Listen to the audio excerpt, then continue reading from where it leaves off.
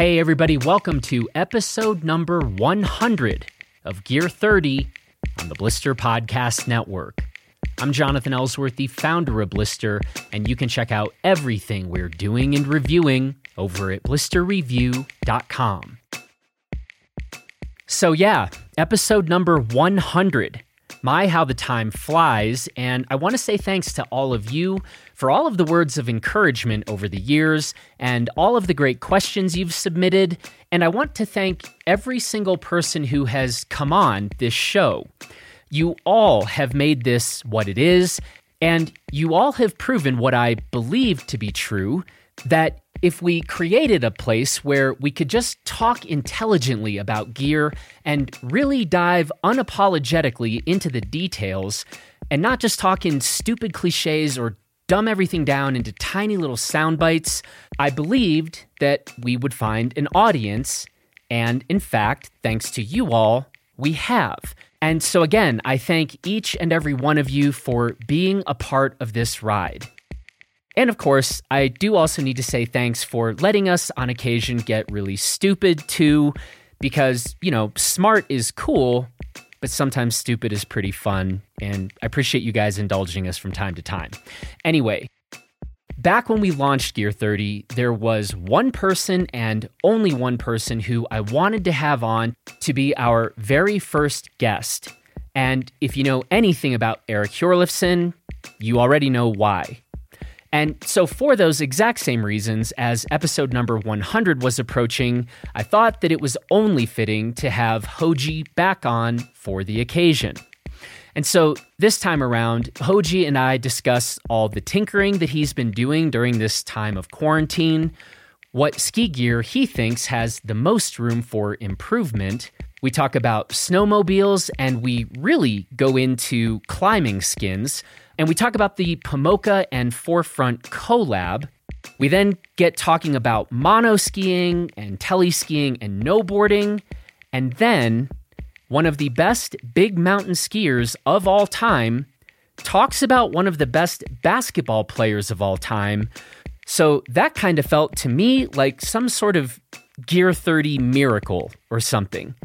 Anyway, there's a lot going on in this episode. It's great. It's Hoji. And so let's just get right to it. Well, Eric Hjorleifson, how are you today and where are you today? Well, I'm doing well, Jonathan. Thank you. I'm just in my home in Whistler here, as I've been quite a lot lately. But just hanging around, doing a few things. We are happy to have you back on. This is episode number 100 of Gear 30, and you were the very first guest we ever had on for episode number 1.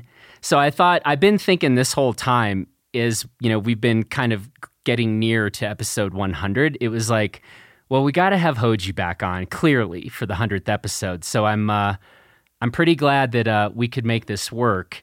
And I have one other weird thing to tell you. If anyone was going to be the patron saint of Gear 30, it's got to be you. I think you are kind of the, quintessential gearhead tinkerer. So I don't know how you feel about this, but I guess, and I don't know if you have to ask someone if they would be the patron saint of a podcast, since that's not really a thing, but what do you think? I mean, so many honors here. I'm blushing. I don't know what to say. I mean, premiere episode, 100th episode. You've been busy. That's well done. That's amazing. I've caught some, not all. I'm guilty, but maybe I should catch up with all this free time. But yeah, I don't know. That's right. I don't know what I could do with how it would be an honor. I don't know if I deserve it, but I don't know if I have to fax you a form to make this legal or how this would work, but I don't really like forms and stuff. So, but yeah, I've thought if Gear 30 were to have a patron saint, I think it's you. So talk a little bit about what life during these COVID times have looked like for you. I'm sure some people are curious and interested, but yeah, what have you been doing? Well, yeah, it's obviously been a major kind of adjustment to, had a lot of momentum. It was a very good winter, lots of fun projects, skiing, filming, camps, working on product. And yeah, it all kind of exploded or imploded as with everyone else and everything in the world, and lost, yeah, a couple months of nice plans that were about to happen. So there was a night, kind of that transitional period of, it was actually my birthday, was the last night out on the town, Oh, wow. March 14th in Whistler here. And that we were all like joking around. We're like, well, this is it. And, yeah, the next day, like all the restaurants, everything like everything shut. They had already closed some of they were starting to shut down, but that's when it really took like the hard boom, no. And, there was a brief period there, about 10 days, where they were actually like not promoting, but like really allowing the uphill ski traffic. And it was happy times. We were just skiing, go up every day in the afternoon when we had a beautiful kind of March, April. It would not much in the way of fresh snow, but just like great corn spring skiing. And yeah, then that all got closed as well, and the parks got closed. And just like everywhere else, there was you just didn't feel right about really pushing it too hard or doing too much. So I ended up spending a lot of time at home, did all the little nagging chores. I still got a few things around the house, that, fix the vacuum, fix the cat tower, fix all these different things that were just like piling up and never time to fix. And then, yeah, did a bit of work on some projects I was already started, and then slipped into a deep kind of 4 week zombie night shift, just working on the shop itself, and then into the machine. And yeah, I've been on a bad night shift because there's just no reason to get up in the morning, and and that's sad. But I mean, it's just I'm awake for the same amount of time as everyone else, probably more, but my hours are just naturally wrong.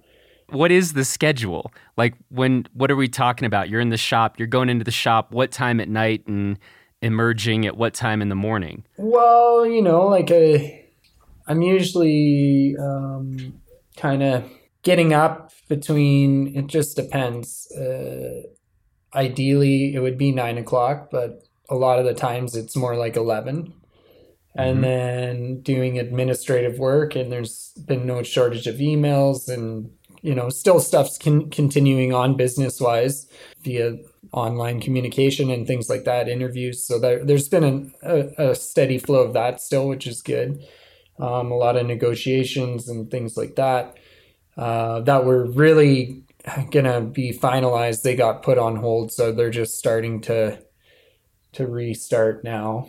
Yeah, and then spend time with the wife and around the house, go for a walk, go for a jog, whatever. And kind of after dinner and chill time, that's when I usually I'm like, okay, now it's time to go to work. A lot of the time I don't resurface, other than short washerman beer restocking breaks till 4 or 5 in the morning. So yeah, it's just kind of weird. But I think the prospect of mountain biking, which I just, Yeah. yesterday was my second ride, and it seems to be, things are opening up. And yeah, so there'll be some activity. But yeah, I just haven't been motivated to like go drive to the Duffy, or load up the sled and go kind of push that, and just to go skiing when it's half a kilometer away from my house would be the best skiing there could be, but you're just technically forbidden to do that. Okay, so you've talked about you've been working on and tinkering with stuff in your shop itself.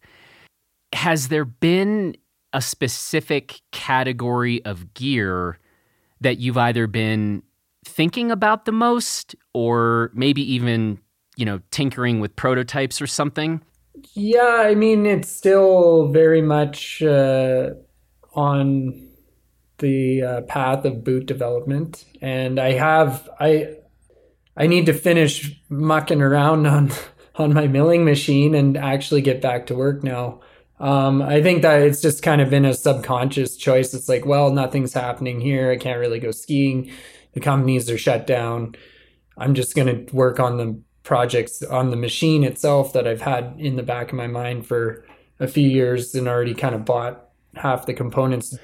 But yeah, I'd like to get back on the boot side of things. I have a lot of basically shells that are cut up and plastic welded and components here and there and parts I've made and just all sitting there. And I was getting to a bit of a skiable, very early roughed out, let's say very, very crude prototype, but starting to see the idea evolve. And so I need to get back into that because I think there is something there. And I was very excited about it for a long time, and it just kind of all got pushed aside like everything else, which is fair and fine.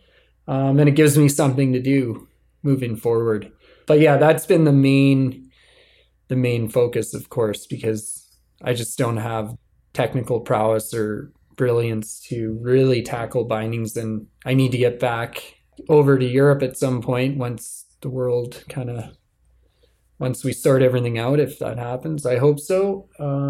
But yeah, there's some projects with Fritz that we're hoping to start, and it's mostly him. I'm just a lackey test monkey and trying to learn. So.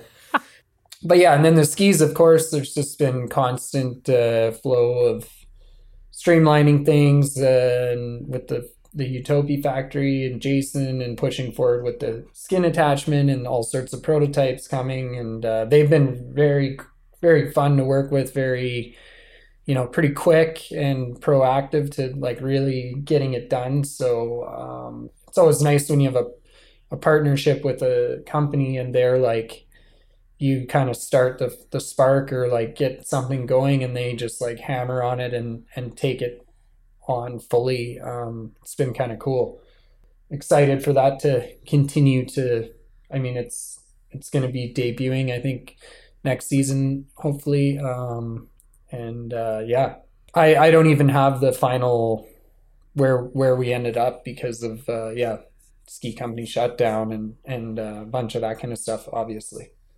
We're going to talk more about climbing skins in a minute here, but maybe before we get there, this is something that we had been talking about mostly because we were, coming to the end of a decade and starting a new one. And so around here, we were asking a number of our reviewers just questions about different gear categories and sort of where we thought there was maybe the most room for improvement, not with any one specific product, but just kind of more along the lines of categories of gear in general, right? And so I guess I know you've been thinking about and working on boots so much, but if you took a step back from that, maybe just in your view, to put the same question to you, what category, first of all, keeping it just to ski gear, what category of ski gear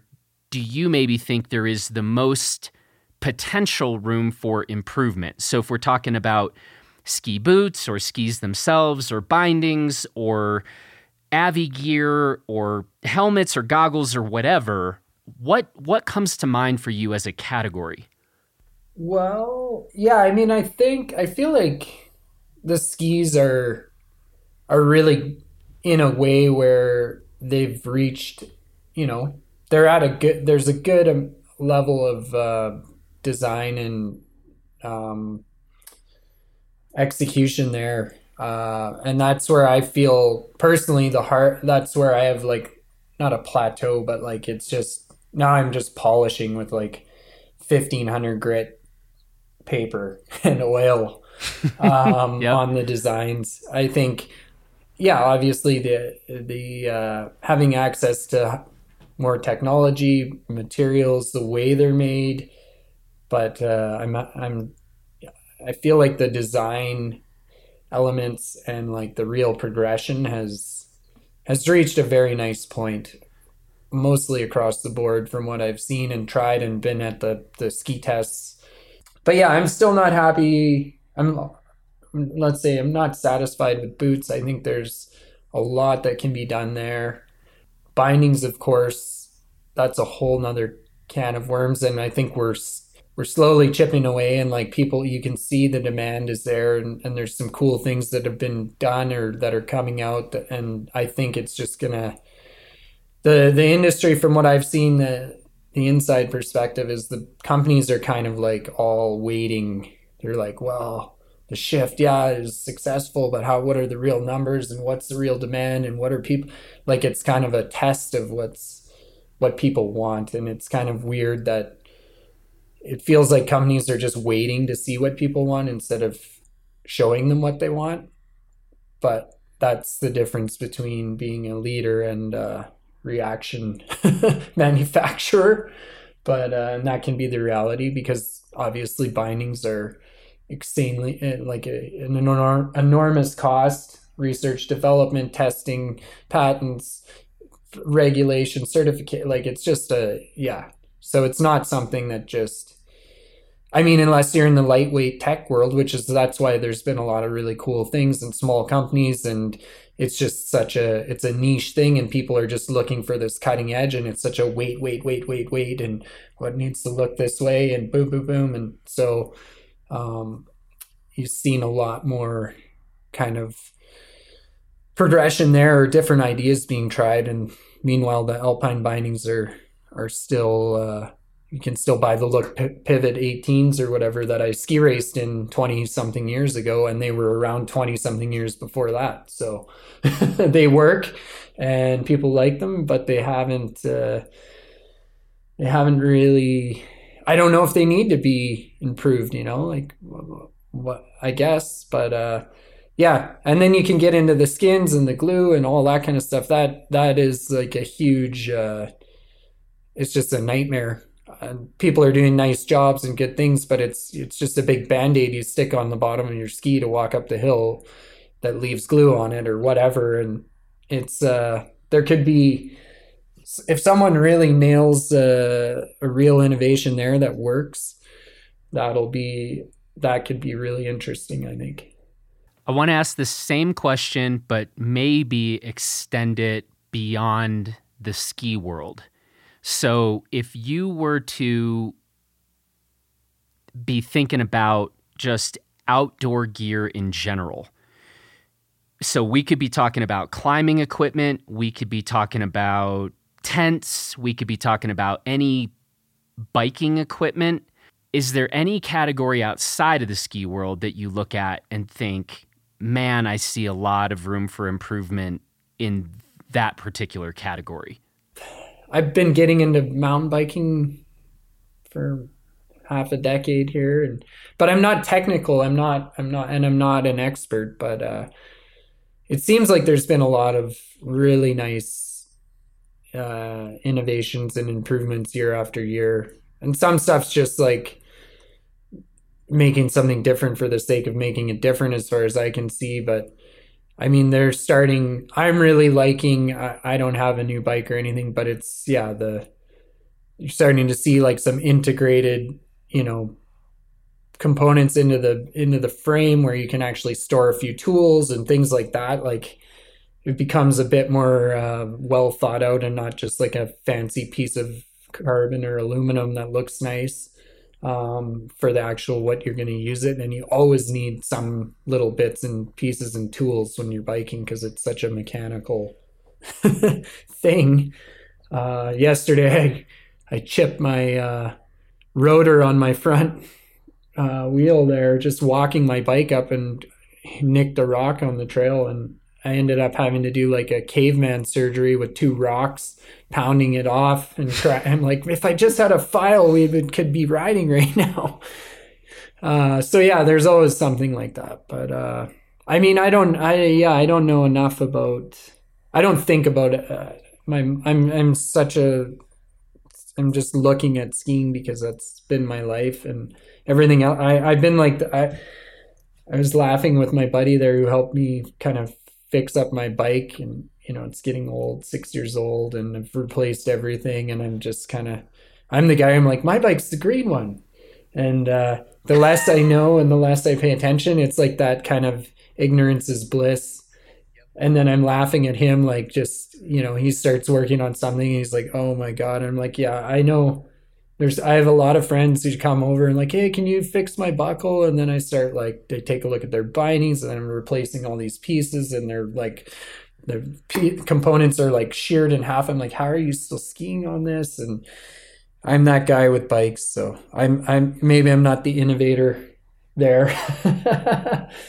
Guy used to just sort of always be the guy that was like, yeah, running is stupid. Of course I don't ever go running.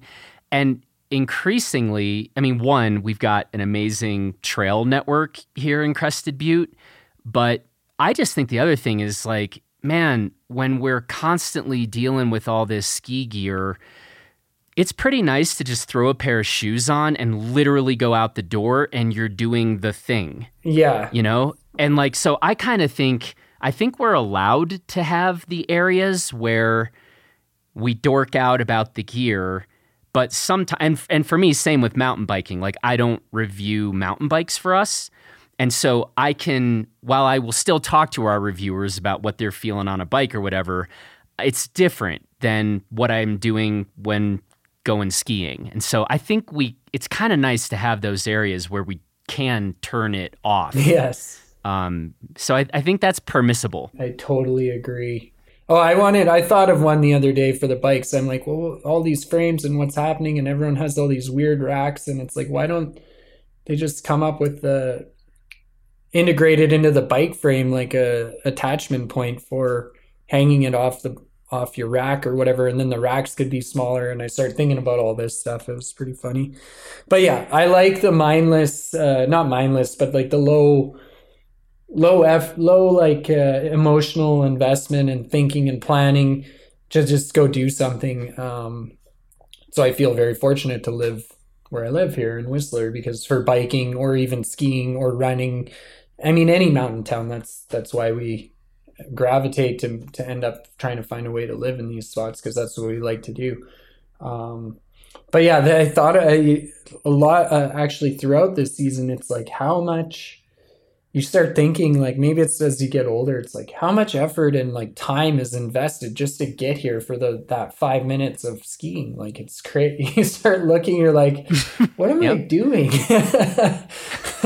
But those 5 minutes are like, oh, you'll remember that forever. And it's like, that's what brought you. You don't care that you drove across the province and stayed on a couch and then sledded for hours and then skinned all day and then skied like the most epic run and then had to climb back out and sled down in the dark and load up your sleds and go back to the couch. And it's like, you added all of that up, and it was like, wow. But that was the best run of the year. So. And by the way, my personal answer, and maybe this is slightly cheating because I said like outside of the ski world, but in thinking about all outdoor gear just across the board, I still do think that snowmobiles is probably the answer to the question of like, what category of gear could we at least imagine there being significant improvement? Yeah, I mean, I could see around here too. It's like there's just so much now with the snowmobile clubs and grooming, and I mean, you really don't need the sleds that are available just to get up to the good skiing. You barely need. I'm like, I want like a enclosed side by side with tracks on it that I just can listen to music and it's quiet somehow, and I drink my coffee and just like cruise up the snow covered road to the ski touring. Like, I don't want to get on something go and I mean, maybe the electric stuff and all. Sledding for me is a real love hate. I hate the noise. I hate the smell. I hate the smoke. I hate the dirt. It's just, This is my point. Yes. and it's such in North America for sure. I mean, without one, you're basically limited to your motivation to really bushwhack and hike up and walk on flat roads, or to go to the same places everyone else does, or to use the ski hills to get into the mountains. So yeah, if there was some kind of better, I've thought about, like I want to try that. Everyone around here is getting the dirt bikes and into that, and there's all those snow bike kits, and there's like huge promoters and everyone hates them and goes back and forth. I've yet to try one, but my other thing about the snowmobile is it just sits there for 350 days of the year in my garage, and it's takes up one of my parking stalls, and I only have two. So at least it would be the dirt bike thing, but then it's how hard is it to convert it back and forth? But maybe that's a good thing because you actually do the maintenance while you're doing it, and then other people, you just blow your motor, and that's not how a dirt bike's supposed to. So that hasn't been nailed either, but I've thought about that. Maybe that's a way moving forward. I don't know, but yeah, I agree with you. See, we need you. When you go into your shop tonight, we need you to now start thinking hard about snowmobiles or modified dirt bikes. We need you on this. The world needs you on this. Well, yeah, I'll try. I just actually need to try.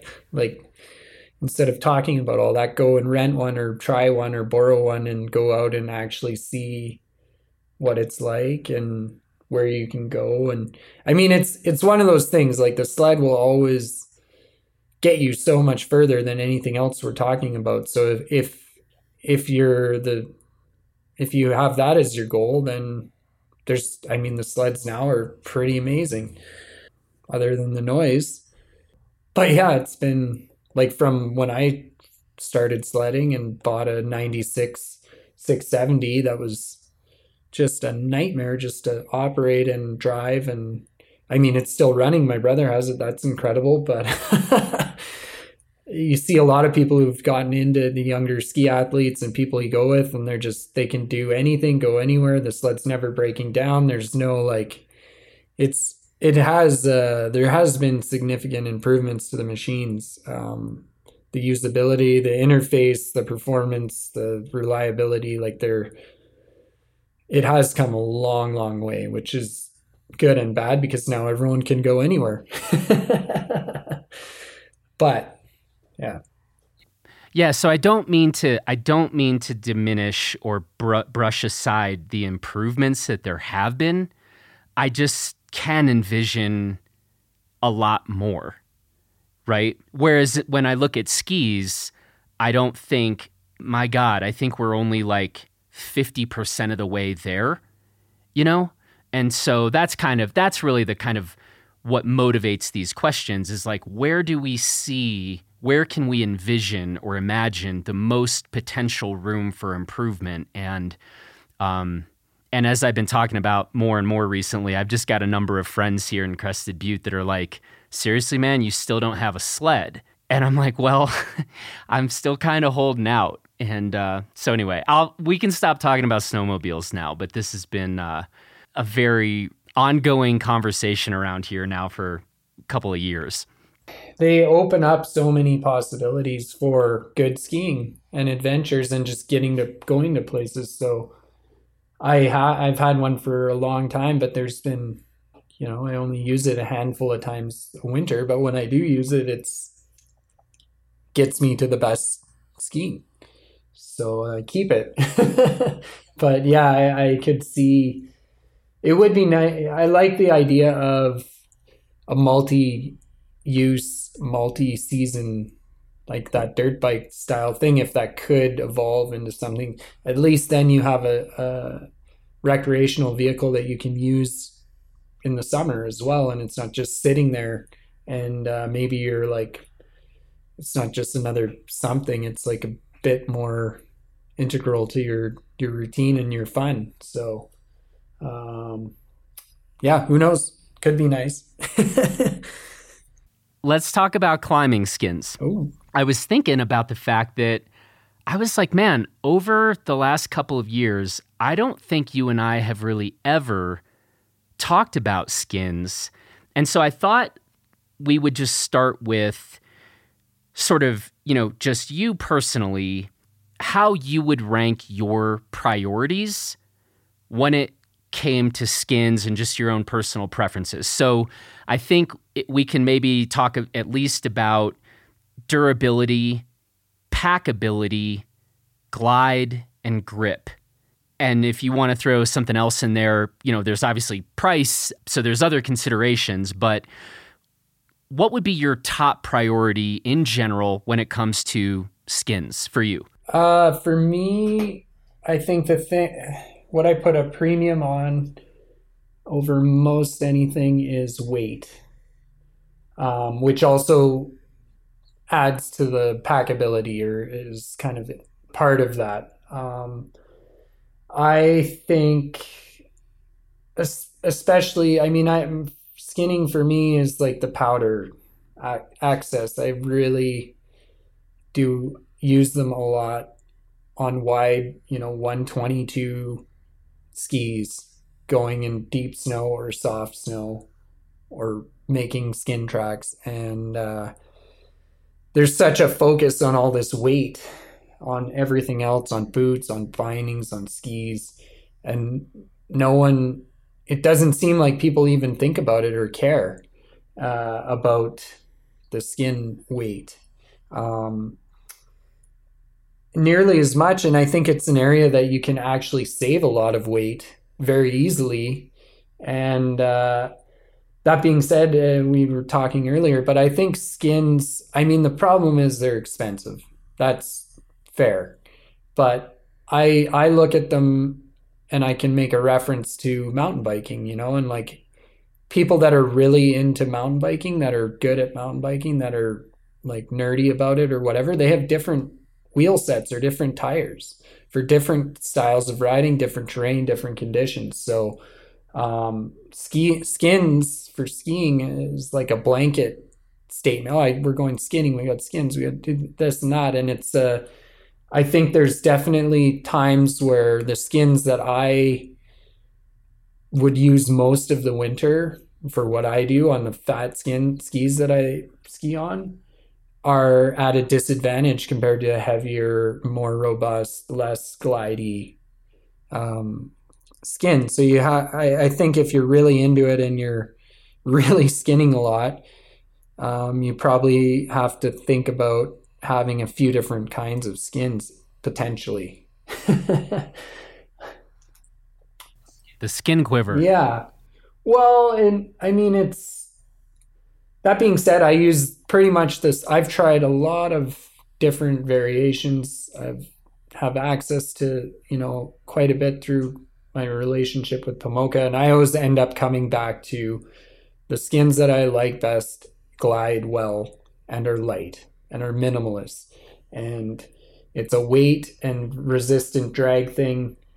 And a lot of the time we're not putting in straight up skin tracks. We're kind of meandering around, and the glide is a huge advantage. Like I know when I get on, I've done so many times, like trade someone on the skin track and I get on the BD or G3 and it's like, it feels like going and riding up an ascent trail on your mountain bike with flat tires.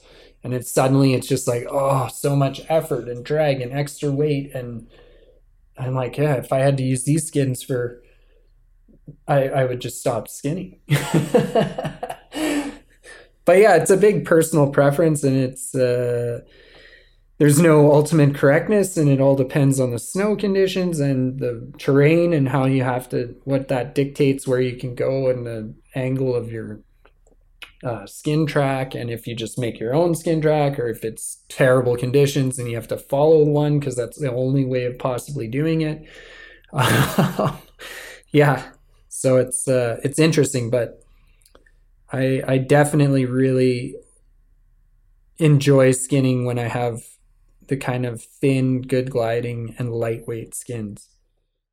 And I do really like just the analogy to mountain bike tires. And I was like, man, I wonder how many people think of skins in that same way. Because, like you said, I mean, people who care about mountain biking, you would never just be like, it's just a tire, right? It's like, it's definitely not just a tire. You're going to get into casings and tread patterns and the rest. And I don't really have a sense of how many backcountry skiers kind of put that same level of obsession into their skins.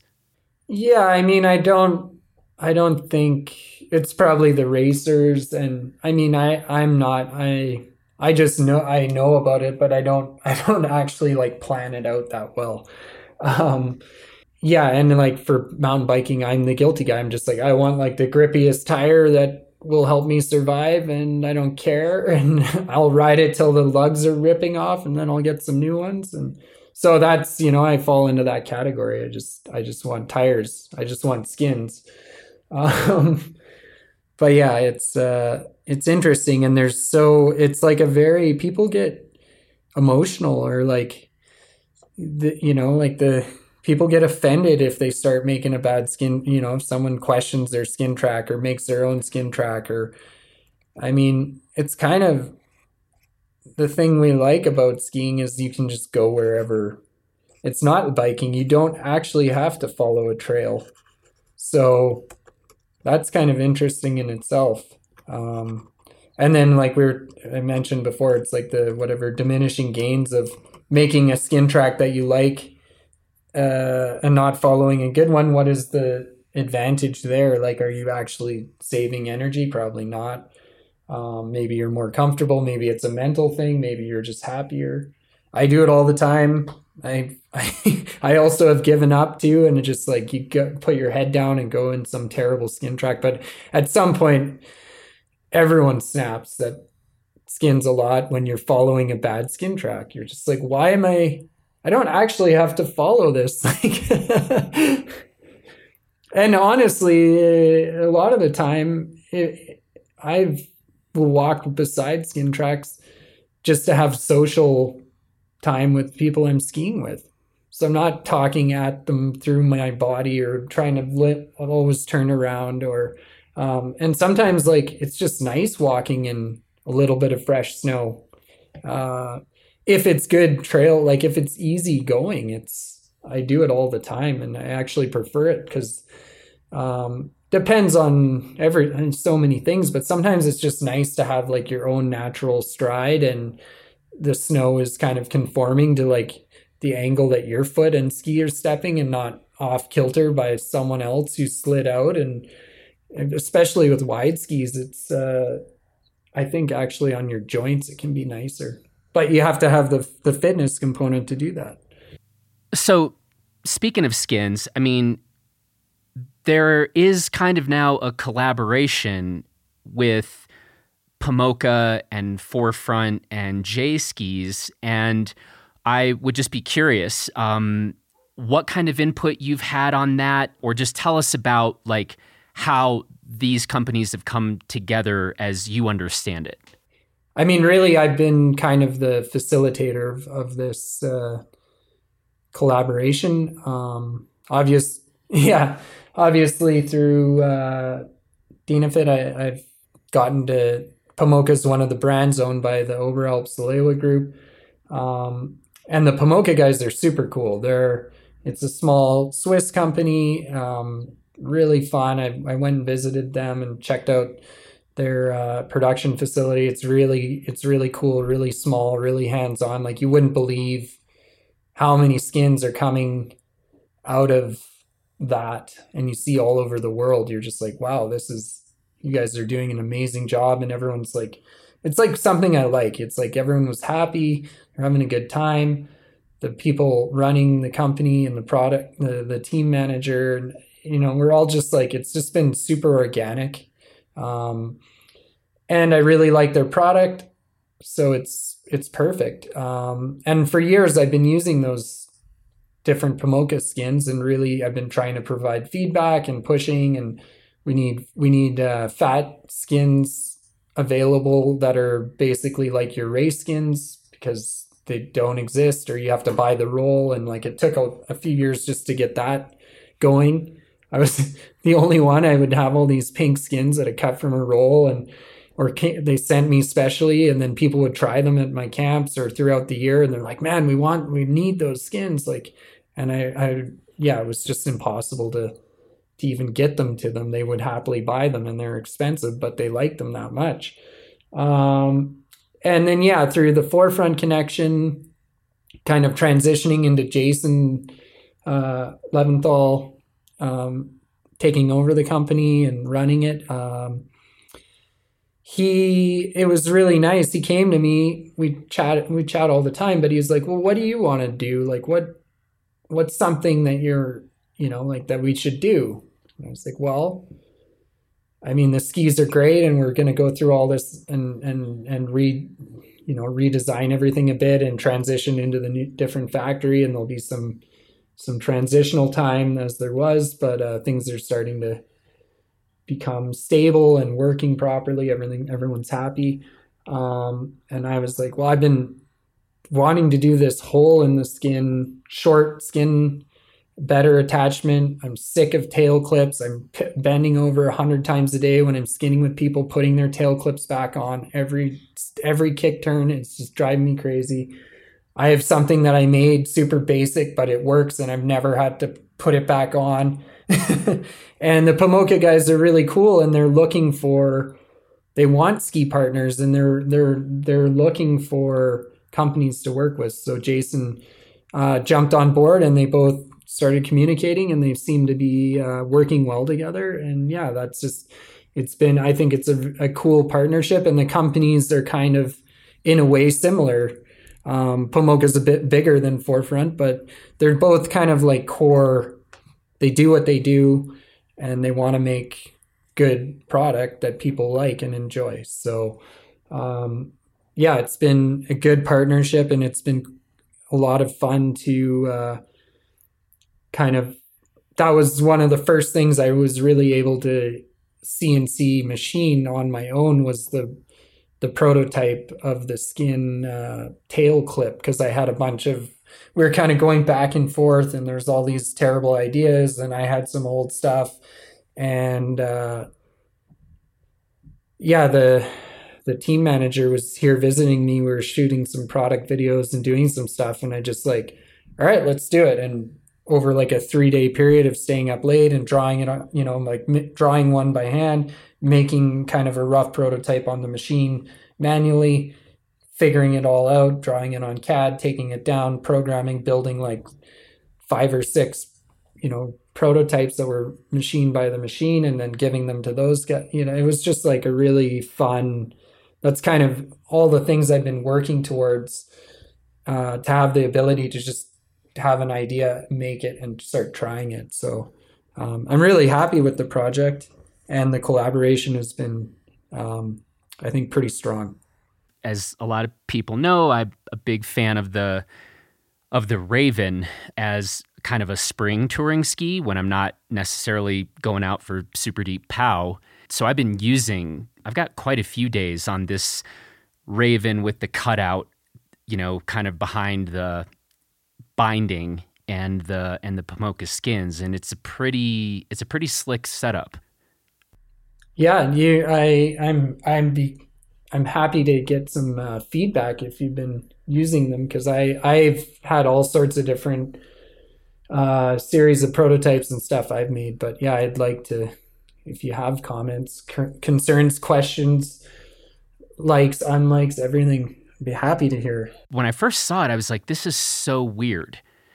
But then I just started touring on the setup, and I've had 0 issues. I think the only thing that I would say is on, that reverse camber Raven, if you are somebody skinning up very steep ice, right? Mm-hmm. Just iced up skin tracks, like, yeah, that probably wouldn't be my first choice on a reverse camber ski where you don't have full tail coverage. I've been on some pretty firm skin tracks and it just hasn't been an issue at all. So I don't know. That's kind of my first take on it. But yeah, it was funny going from just like, God, this is so weird. Like I'm not clipping this skin onto the tail. And then pretty quickly you're like, yeah, why would you? No, it's, I mean, yeah, there's certain situations. And of course, the fully rockered thing can be an issue, especially when you just can't get enough surface area because of a weird side hill or something. But yeah, I mean, the goal, I would hope that we can just offer that as a tail attachment system like everyone else, and you can put it on any skin, you just cut it and a couple rivets or whatever, it could be glue. There's many ways that I would hope people would just be able to adapt it to skins they already have if they want, or yeah, like you're saying, like for sure on that kind of ski for spring mission, there's certain times and conditions and areas and personal preference where you would want a synthetic skin with more grip that's actually more durable, because that's the other part of it. When you really use the full mohair stuff or 90% mohair on really icy hard snow, that's the only time I've ever had the plush side of the skin deteriorate over time. If you're skinning in whatever winter snow or softer snow, like they seem to last, and they just get better almost with age, except for the glue becomes the limiting factor at that point.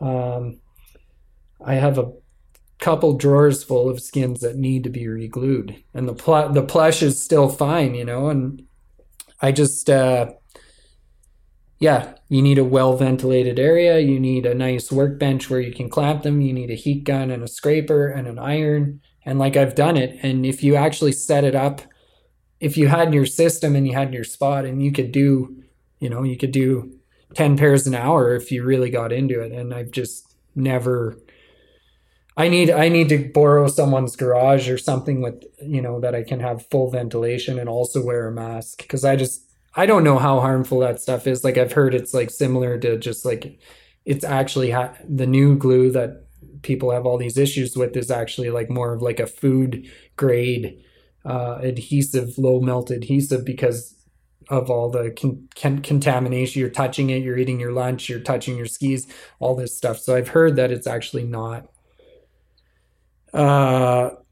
the worst is toxic as the old Ascension glue on the purple skins that you still see people using 20 years later, and it's still fine somehow.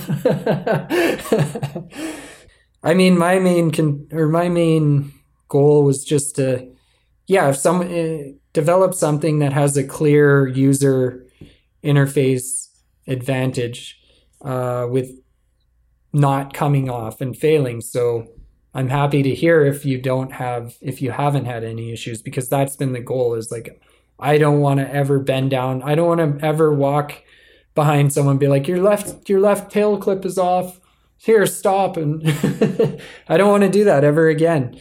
And I mean, it's been funny talking to Fritz and getting him to try, and he's like, this is just useless. Like, why? He's like, we solved this 30 years ago. He's like, the skin just needs the hard fixation on the tail and the rubber in the front, and it never comes off. And why? He's like, for some reason in North America, like, he hates all this. He's just like, you're wasting your time. He's like, just put an elastic component on the tip clip. And I'm like, well, yeah, but all those broke. And putting the skin, like, for me, it's like just the process of like, I take the ski off, I stab it in the snow tail down, because you can't stab it in the snow with the tip usually very easily. And then you can start putting the skin on and rubbing it on in the direction that the plush goes, tip to tail. And if you do it the other way, it's just not as, I've tried it many times, but I've never found a natural process that works for me as well. So I argued against him. It's fun when we disagree about things like that. I had a question that reaches all the way back to episode number 1 of Gear 30, where you were talking about skiing with your boots in walk mode. And you were sort of encouraging us. You were saying people should do this and try this. So the question is, are you still deliberately skiing downhill with your boots in walk mode? Oh yeah.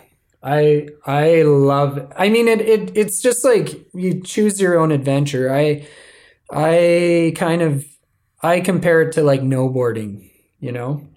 And like if you have that sunny day and you're skiing in sunglasses, like there's a lot of it available off Whistler Blackcomb. I did a bunch of it this year where you're just kind of meadow skipping out the musical bumps, and they're just like gentle rolling slopes, usually good snow.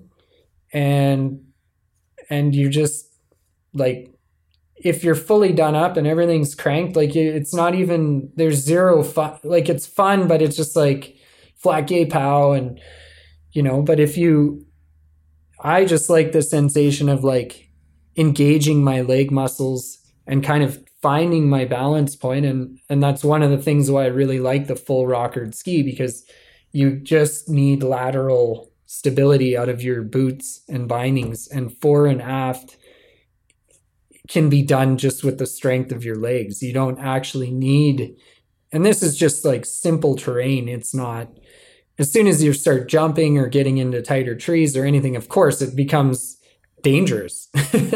But I like the sensation. I mean, maybe it's I like love just kind of schnoodling down, you know, and like trying different kinds of turns and feeling like this is what it would have been like in those leather boots. And like, it's kind of like a heritage. You're getting back to the basics, except the skis are way better, of course. But it's a fun, I like it. And I think I do think it's good for your skiing. I think it's good for your muscle memory. Just to know where the center, like where you are on the ski and where you can be and how you can control it without relying on the influence of fore and aft leverage out of your boots, and what kind of turns and what kind of maneuvers you can do just by lateral movement where you're in a perfectly balanced position. And then I think because I like that, I try to be there as much as I can while I'm skiing. And obviously, yes, you need the boots for a lot of things. They're kind of like your power and control and stability and ability to recover. But yeah, that's just me. Well, but this raises the question then, have you ever tele-skied? I know, like I've tried a few times. I've tried on modern gear. I took my dad's stuff from the late 70s out a few times when I was a teenager. I tried on like full alpine gear in Europe one time, or like a modern hard boot, everything tele stuff. It's really tough. And, but yeah, I could see myself when I'm like 70 years old and I just want like a pair of fully rockered, like easy skiing, kind of softer Renegade, and some like nice leather boots that are warm and comfortable, and like the most minimalist binding, and could try, like could free heel or lock the heel, and just powder therapy, and just like make the gentle slopes like really, it's a bit more challenging. It's a bit more fun. And yeah, you can have a lot of fun and take almost zero risk and just enjoy the mountains and the weather that you're in. Okay, so we've been talking a lot and thinking a lot about this here at Blister, because we kind of, I guess a longer story about how this all evolved, but we are on the hook for making a telemark video, and like I've never tele-skied, my managing editor has never tele-skied. There's a number of us who haven't. So we're like, all right, we have to go do this. And then COVID kind of shut the world down. So we're not, I don't know if we'll get to it this spring or if this is not going to happen till, next year. And then we also might be on the hook to be like making the snowboard video, and there actually is a scenario where we would go heli skiing in Alaska on monoboards. Oh, nice. So we've been thinking a lot about different forms of sliding around on snow. And I guess I want to ask you, you mentioned no-boarding. Have you put any time on a no-board or mono-ski or snowboard or snowblades? No significant time on anything. But I've tried a bit of it all. The one thing I haven't tried, which I really, really want, and I joke about it all the time, is like I just want to make my split monoboard. Because mono, oh man, it's so nerdy and so cool, and so like some conditions.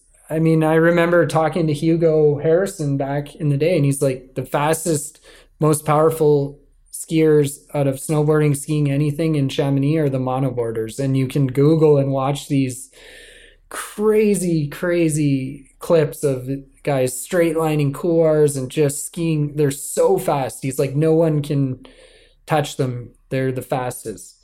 And in certain conditions, they definitely have this advantage over everything, but obviously some significant disadvantages in a lot of conditions. But yeah, I want to try, because I love I joke around and like I ski with one ski, like the tip kind of on top of the other, and do the classic like 80s wiggles.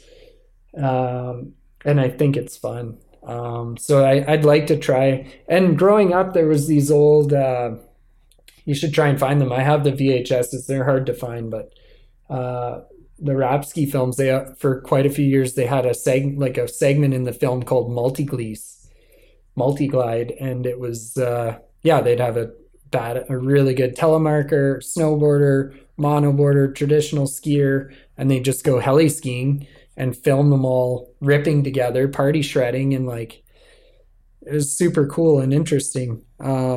And so like there are some insanely talented telemarkers around out there. Like it's such a difficult thing, and you watch them and they're like the prettiest, like pow skiing and shredding, and like it's crazy. I have a lot of respect, and it was interesting really trying on their like kind of the hard boot modern stuff, and like it really made me realize how little as an alpine skier I don't pay enough attention to my inside ski, and that's telemarking. You have to have full control of both skis all the time. So it's good for your abilities. And snowboarding, I've never really gotten into it, given it the fair shake, but I do like the idea. And I mean, I have a lot of friends who get into it a lot, and they take them all the time, and they love it. And it's just like this freedom. Like that's the few times I've tried snowboarding, I just didn't like, after all of the skiing, I didn't like the feeling of like my feet being locked to some like fully, it just feels unnatural. So I think the no-board, a lot of skiers like it because it's just a little more, you have more movement there. But the same thing, you just have to go in the gentle stuff to get started. There's a couple kind of regulars I see around CB, and they're just like shredding kind of steep, troughed out mogul lines on a no-board. And I'm just like, you win. Yeah. Like, I don't know how you're doing that right now. No. But it's every time I see it, I'm like, you are just, that is super badass.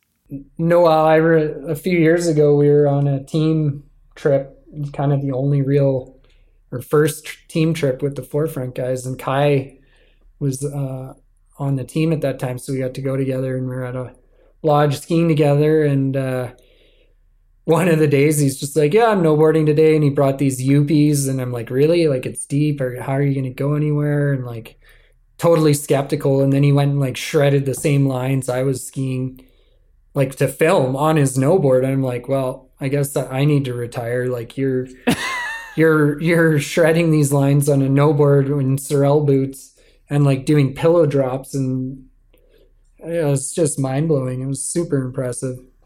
But the snow was really good. Like I think the no-board it's like really a powder tool, you know, like that's where it shines. And I've never seen anyone doing zipper lines. That's pretty crazy.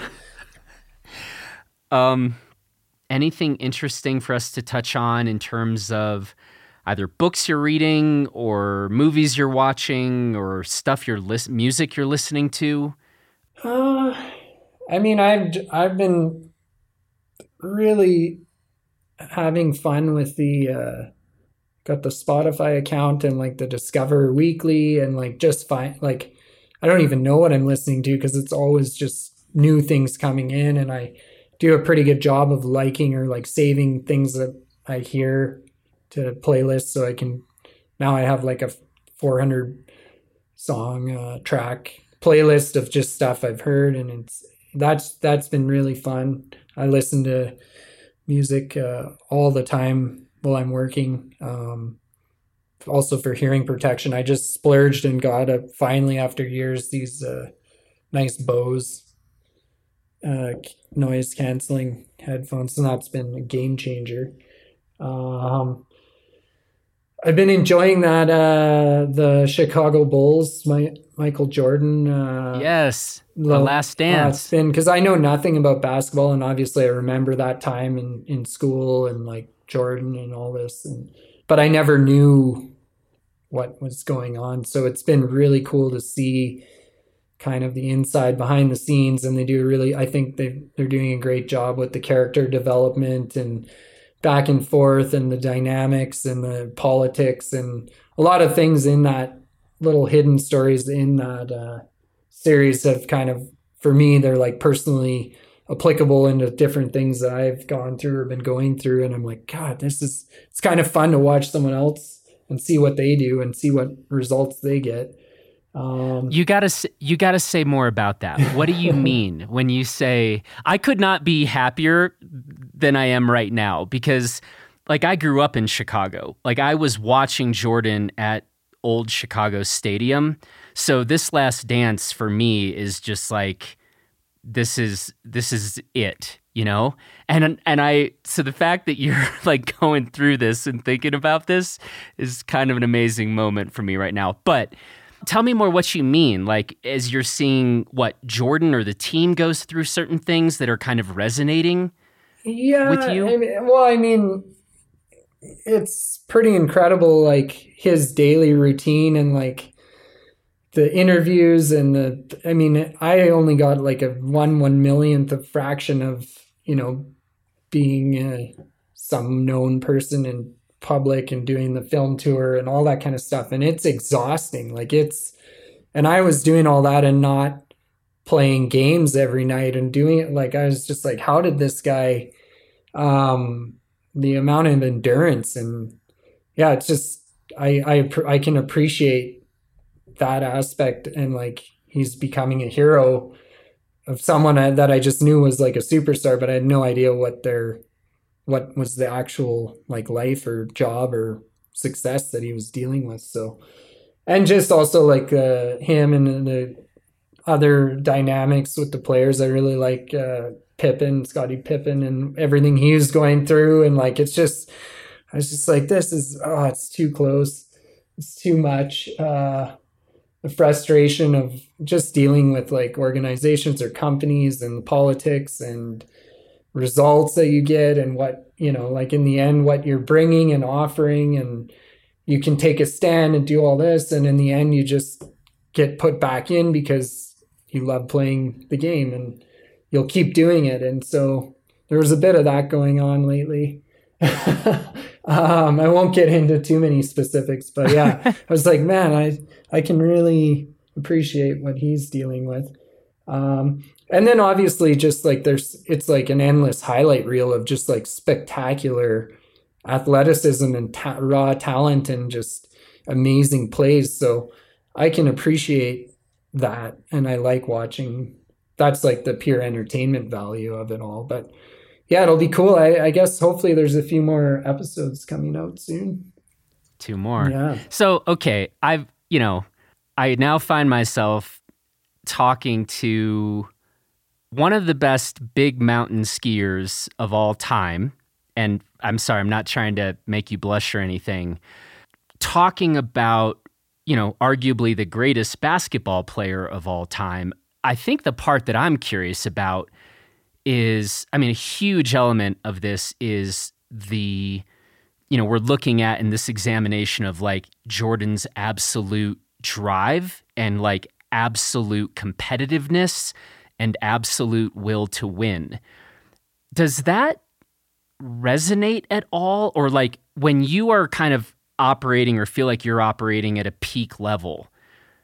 Yeah, do you find yourself kind of being like nodding, or do you find yourself thinking, this guy, he's some alien? Do you know what I mean? Like, talk about like, are there any resonances from the performance and the mindset point of view? Yeah, it's a very different, like, competitive sports, competitions, team sports. Like, there's a whole different element there that doesn't apply to anything I would do.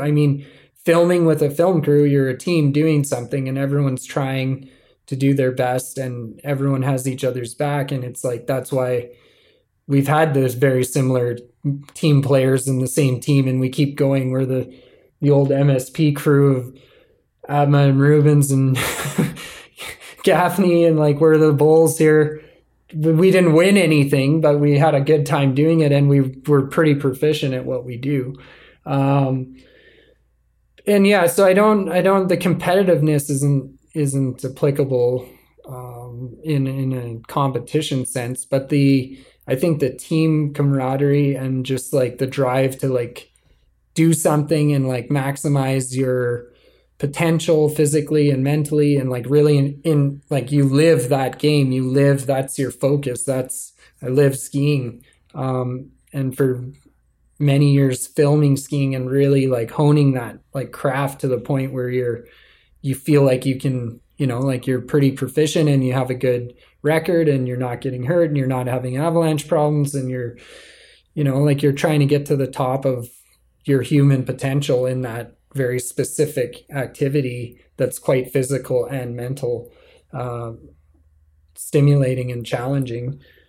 So yeah, that's kind of similar. But yeah, the team, the competitive stuff, that's just a whole nother. He utilized that to the max, obviously, to just whenever there was some magical moment, he just boom, snapped it up and was able to do what he could do best. And yeah, it's just inspiring. It's really cool. Well, on that note, I don't know how we could, from my point of view, come to a better place to end this conversation than getting to hear you talk about Jordan and the 98 Bulls. So I think my work here is officially done. All right. Well, that was serendipitous, but yeah, it's been a great conversation. I really appreciate it, and I feel very privileged and honored to be the number one and the number 100, and our patron saint. Patron saint, yeah. So, to be honest, I don't really know how the whole patron saint thing works. Like, I don't know if that's only an honor that is normally bestowed upon someone who's no longer with us. But if that's true, then this is even more remarkable because you are a living patron saint. I should have done my research better on this, but whatever. Yeah, it is what it is. Outside my knowledge base, I don't know anything about how that stuff works. But well, hey man, listen, it's good to connect again and touch base and hear what you're up to and thinking about. And we are certainly bummed, as I know you are, that you haven't been able to be out getting after it in kind of, prime season. But yeah, that's a very small negative on the grand scheme of everything that's going on in the world. And I'm very aware of all that kind of stuff. And I have my little moments of complaining or whatever, but it's like, we're so lucky right now. And there's a lot going on that's, it's life or death, and it's tough times, and healthcare workers are stressed to the max, and it's, the whole social systems. It's no one needs skiing right now. There's the reality of what's important in life is what needs to be focused on. That's for sure. Well, hey, I'll let you get going. Great to talk. I look forward to the next time. And take care of yourself and enjoy that green bike of yours. Yes, sir. Thank you. Take all the best to you, and look forward to our next episode here. All right, man. All right, I'll talk to you soon.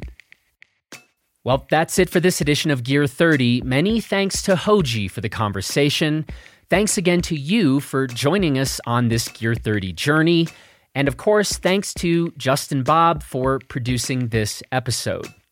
And again, if you are enjoying these Gear 30 episodes, we would very much appreciate it if you would leave us a nice little rating or review in iTunes, aka Apple Podcasts, because Hoji got me really, really jonesing to monoski.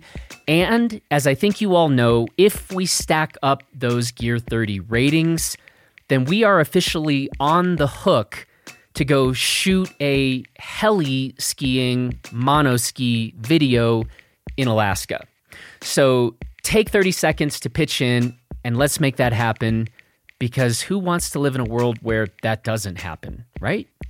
Finally, if you haven't already done so, go check out the Bikes and Big Ideas podcast that we dropped yesterday. We just posted an episode with Adam Miller, who is the founder of Borealis Fat Bikes and Y Cycles and Revel Bikes. And Adam's backstory is incredible. So if you are into startup culture or into entrepreneurship, and especially if you just love mountain biking, you seriously need to listen to Adam's story. It's crazy. You also want to listen to that episode before next week's Gear 30 episode, because it's going to provide some crucial context for next week's Gear 30 episode. So there you go. You've got an assignment. That's it. That's all we've got. It's time to go. Please take good care of yourself and everyone else, and we will see you back here on Gear 30 next week. Thanks, everybody.